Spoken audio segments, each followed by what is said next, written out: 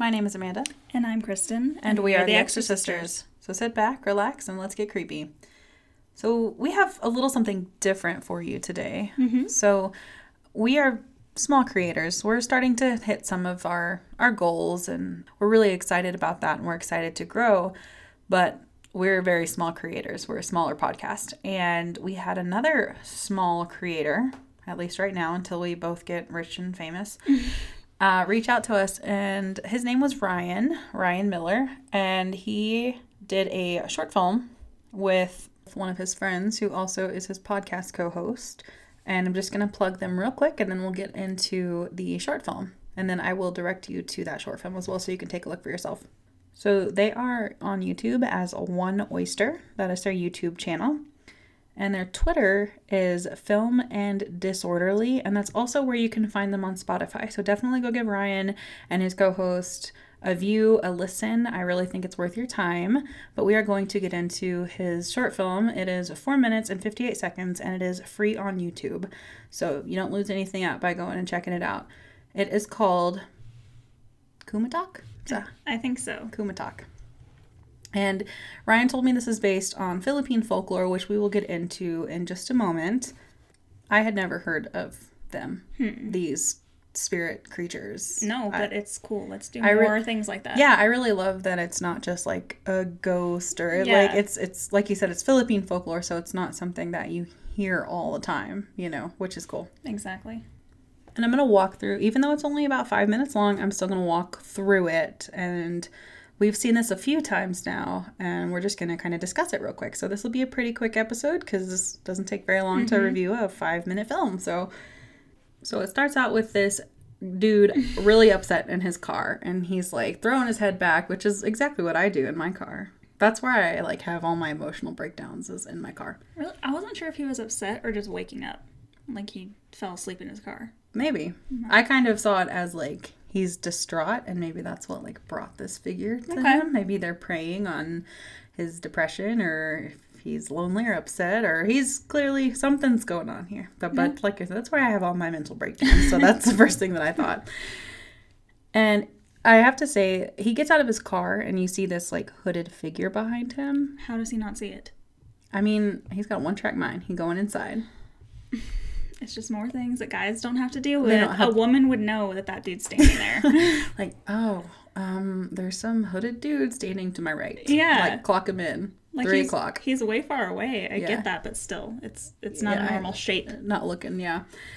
And the music I thought was a really good choice. It reminded me a lot of Nightmare on Elm Street. It's kind of Nightmare on Elm Street-esque. In a good way. Not like a cheesy 80s way, Definitely. but like in a good way. Like the film quality even, it was grainy in a good way. I liked that it was grainy. It felt like 80s horror. I liked it. But like I said, and it did not feel like it was cheaply made or like a small... I mean, it felt like a small-time film, but in like an indie way. Like it just didn't feel like a Warner Brothers, but obviously it's not going to. Exactly. A 5-minute movie, and you and I were reacting the same way we do in big-budget ones. We're like, no, don't do that. Oh my God, shut the door. What are you doing? You're like engaging. It was great. Yeah. And he goes on a run. In Converse. In Converse, yeah. I think it looked like Converse. But honestly, like, I was in... Like, when I did my athletic stuff in high school, it was in Converse or Vans, so... Hey, fair. I love Converse, but... Yeah. The traction gets him later. Yeah, it does. And he sees the same figure, even though he didn't really see it... Or maybe he saw it in his periphery and he was just ignoring it the first time, but he sees it, and he's like... This is the only dialogue in the movie, like you pointed out. Which I loved. There's only 2 words in this 5-minute thing. It's pretty cool. Excuse me. That's true. Hello. Is what he says. That's ballsy. I don't think I would react. I think I'd just be like, I don't know. Which you also commented. That's another thing. Women would not... He then goes towards this tunnel. Yeah. A woman would not do that. No. Ever. But it's brave. Like, you gotta check it out and see who's, like, stalking you. I mean, that's fair. I would want to know, too. And, he goes to look, and then, of course, it's gone. But then he looks up, and it's standing on top of the tunnel, looking down at him. And so, of course, he bails. He's like, fuck that. And he runs as fast as he can. And slips. And slips. But you have to have You have to have the run You and have fall. to have us run and fall. Yeah. I've never been scared enough to run away from something, but I'm sure sometimes your feet want to go faster than you can actually go. So it makes sense that you fall. I wonder how many times they filmed the fall. Like if this guy just had to like fall over and over, or if they did it like, if they only did it in like one or a few shots. Ryan, let me know. I'm just interested to know how many times you made the actor fall. And when he finally gets home, he like runs all the way home. Like obviously you don't know how far it is, but that's dedication. He ran. He didn't slow down because when he gets to his house, he's like panting and he closes the door. He runs inside. Yeah. And someone knocks on the door behind him, and he looks through the little peephole. And even if I don't think he saw anybody. No, there was nothing there. Yeah. And honestly, even if I had seen somebody, I would not have opened the door. I don't care who's knocking. You're not getting in my house or my apartment. But then he reaches for the door, and we're like, oh God, is he going to open it? And he doesn't. He's smart. He locks it. Good. Yep. Exactly what I would do. And then he goes upstairs and he's playing video games, and I cannot get He's playing Mario. Mario! I can't get it out of my head. It's going to be one of those things where I'm sitting at work and it's quiet, and I'm just going to be like, Mario? Exactly. Because of this. And someone starts knocking. And like he gets up and for a minute, and then he's like, nah, ignoring it. Yeah, I'm gonna keep playing my video games. I ain't gonna do that.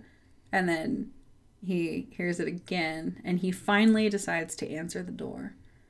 And then you see him answer the door, and the camera angle is looking at him with his apartment behind him. And when you walk into his apartment, it just leads immediately to stairs, and the figure is standing at the top of the stairs, and then it ends. And I was like, no, I want to see him get fucked up. Of it? So, Ryan and friend, Film and Disorderly, we would like a part 2. Yeah, most definitely. Come on. Or you're leaving us hanging. A story of like someone else. Like you should do like series of people. I know that's not the point of a short film and stuff, but now I want more. So yeah, definitely. Give it to me.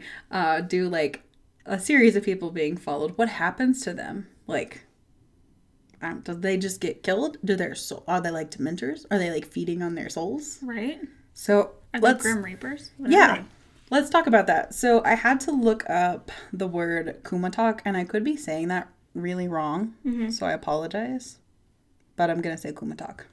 And I had to look it up, and so I'm just gonna kind of read straight off of Wikipedia, which I know that's kind of a pet peeve for people that listen to podcasts, for people to just read off Wikipedia, but it's just for this little part here. So on Wikipedia, it's in there as a Kumatok, like with an extra K, known as door knockers, are a group of 3 robed figures believed by many in the Philippines to knock on doors in the middle of the night and bring bad omens. They allegedly look like humans, but wear hoods that obscure their faces to some extent. One resembles a young female, while the other 2 look like elderly men. This looks more like a dude to me, the one that they put in this film. And they bring bad omens. It looks like in this one, it was more like, yes, a bad omen, but also like, I am the omen. Might kill him. Yeah.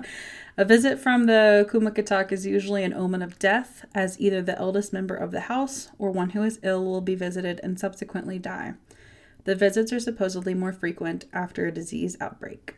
Residents of some places in the Philippines painted white crosses on their doors to ward them off, which reminds me this is kind of dark, but lamb's blood in the Bible, over the door, keeping death out. This trend was said to cause the trio to switch from residences to government buildings, hospitals, and even churches, because obviously, like, hospitals aren't going to get that superstitious and put a white cross. So, plus, why not go where there's mass death, like a hospital? And a church isn't going to do it because they're not going to believe in that kooky shit. You know, a lot of times it goes against their religion to believe that. So reported sightings of them have decreased significantly since World War II, and one explanation is that many buildings were destroyed at that time, leaving them few doors upon which to knock.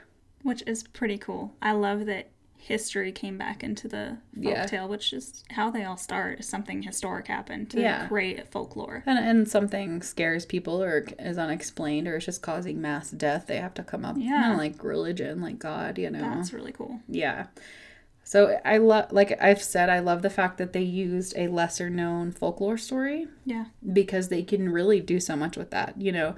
And I would love to see them do more. And I subscribed to their podcast. So I'm going to have to see if they are going to dive into this a little bit more in the future. Not necessarily this, but I think that sticking with foreign folklore would be a kind of smart niche for them. Yeah, in my very unprofessional opinion, all I do is watch stuff and talk about it. But I did enjoy it, so I would love to see them continue to go forward and see how they kind of transform their body of work. It'll be really cool to see. Because like you said, the film quality wasn't bad at all. No. It didn't look like... I'm sure that they had nice equipment doing it, you know. And so I didn't feel like I was just watching some, like, low budget, meh. Kind of reminded me of Marble Hornets, for anybody out there that knows about Marble Hornets. In a good way. In like a really creepy way. So yeah, I really enjoyed this. So check them out at One Oyster. Again, that's their YouTube channel where you can find this short film. And their Twitter and what their podcast is on Spotify is Film and Disorderly. So we really recommend checking them out. And we're really thankful to Ryan for emailing us this and for giving us the opportunity to check out their work. Yeah, that was pretty cool. Thank you. So we hope you enjoyed this little short dive. If you've got something that you would like us to talk about or review or anything like that, just like this, we'll give you your own spot. We love this stuff. We would love that. Bring us more horror, you guys. Yeah. In any capacity. So hit us up. Our Gmail is theexorcisters@gmail.com. Our Twitter is @theexorcisters, and our Facebook and Instagram are both @theexorcisters podcast. Until then, stay creepy.